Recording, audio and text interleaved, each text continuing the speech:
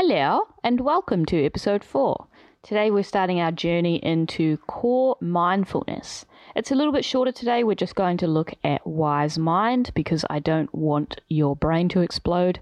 And then we will move on to the other parts in the next episode. Don't forget, Lockie Music made my music for me, Lachie. Have a look on Facebook.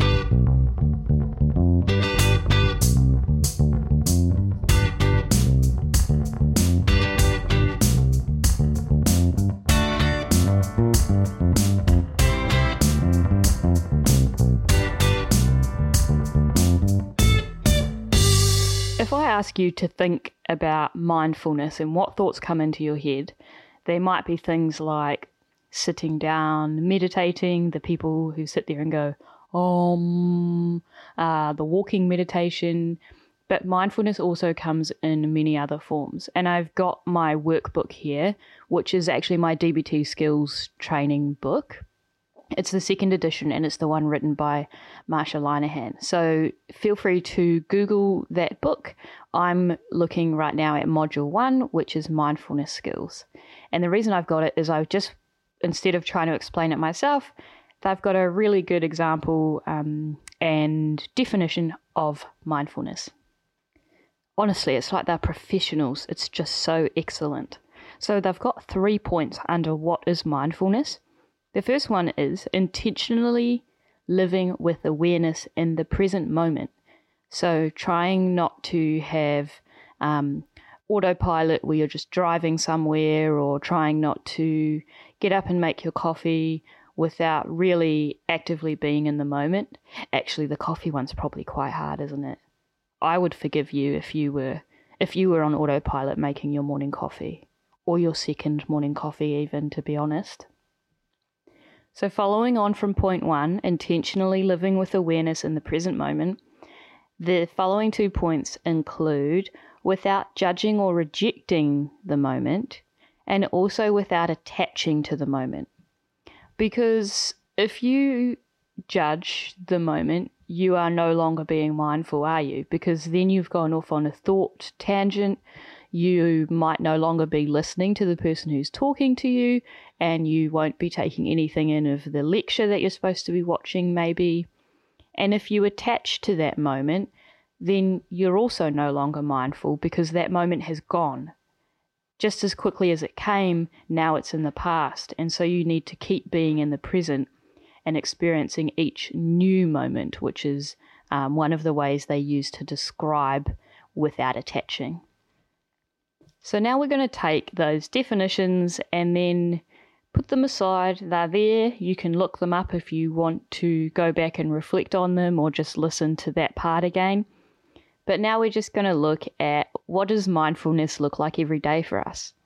So for me, it just means putting my spectacles on and keenly observing all of my surroundings and also my emotions and thoughts as well. So DBT teaches, well, it taught me how to take responsibility for my actions and my responses to the environment I'm in.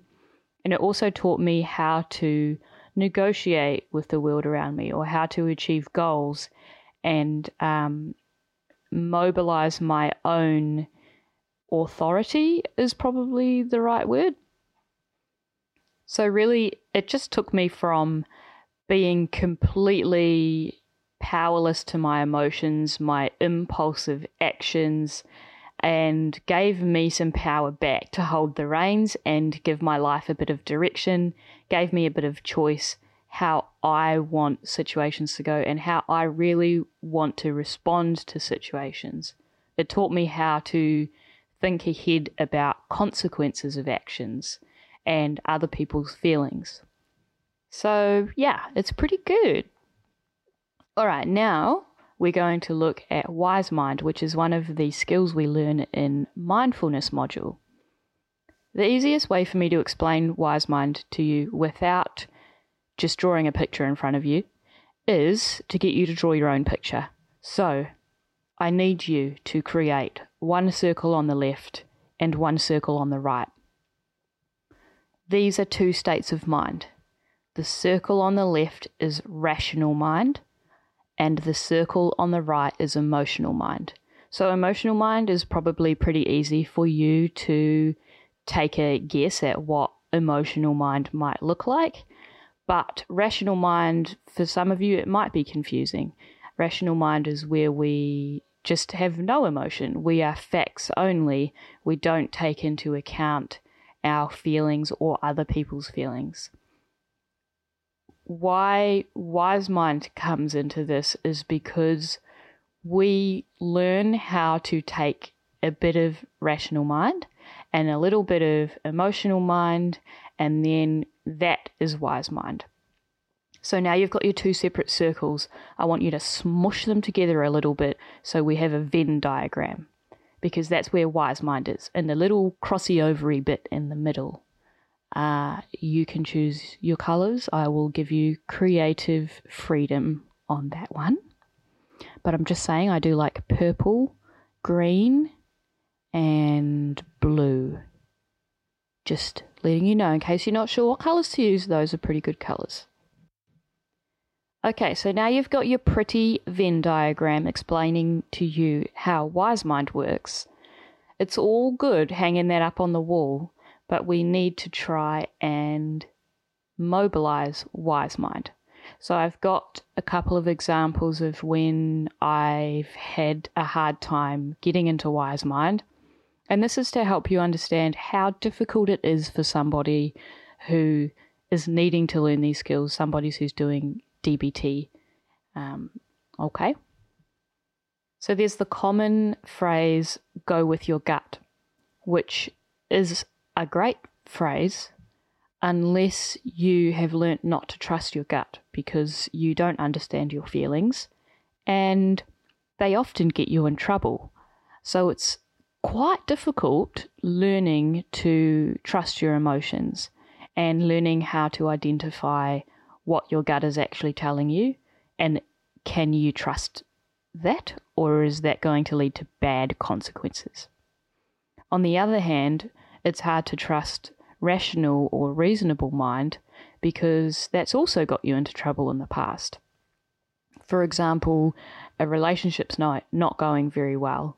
Well, because there is the issue of black and white thinking with borderline personality disorder, if it's not all good, then it must be all bad.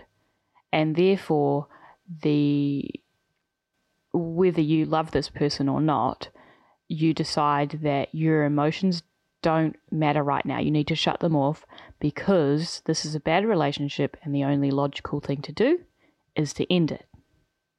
Therefore, taking two things you don't trust and trying to smush them into a Venn diagram is understandably quite difficult. So this is where the reminder comes in again that I just mentioned about black and white thinking. If you have your friend or your loved one who's learning wise mind, it's probably going to be quite distressing for them, because if they are in the black and white thinking, they might be caught in the trap of, I can do this skill 100% or I cannot do this skill. And because DBT takes time and all the modules need to slowly fit together for it to kind of all click and for you to build confidence, there's going to need to be a middle ground. You might need to encourage that person to remember that it's a good skill to know about, because this is an overarching goal of us to reach the ability to use wise mind. However, we also need to learn what emotions are, how to identify them, and what actions they motivate us to do. We also need to learn how rational mind works, because some of us stay right away from rational mind. And then once we trust those two circles or two frames of mind, we can slowly start the smush and create the Venn diagram. If you want to go ahead and look at the next skills before the next episode comes out, we'll be covering the what and how skills of mindfulness. This is really what's going to contribute to wise mind, and also show you why mindfulness is really the underlying platform that all other skills lie on. Obviously, I'm not a professional, that's my opinion, but I'm pretty passionate about it. So what are the key takeaways from today's little mini episode? First, we explored what mindfulness is. It's more than just the really hard thing which everyone thinks of as meditation or is meditation. It's actually being mindful in everyday activities, looking at what's right in front of you, being a keen observer, trying not to get triggered and going into old memories, trying not to dissociate, and trying not to judge the moment. We also started talking about the first skill in the mindfulness module, which is wise mind. We understand now that there's two separate parts to the mind that borderline personality people can go to, which is either all rational or all emotional. And we introduce the concept that one of the skills we learn is how to gently smush those things together and how to trust each side and analyze what's going on.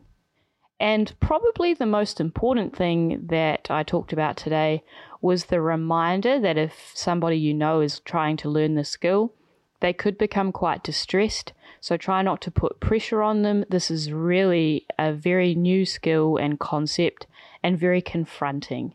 So try and remind them to be patient with themselves. Try and remind them that they don't have to know how to do the skill straight away. It's all just going to slowly come into place over the course of the DBT program. All right, as usual, thank you very much for listening, and I will see you on the next episode. Bye!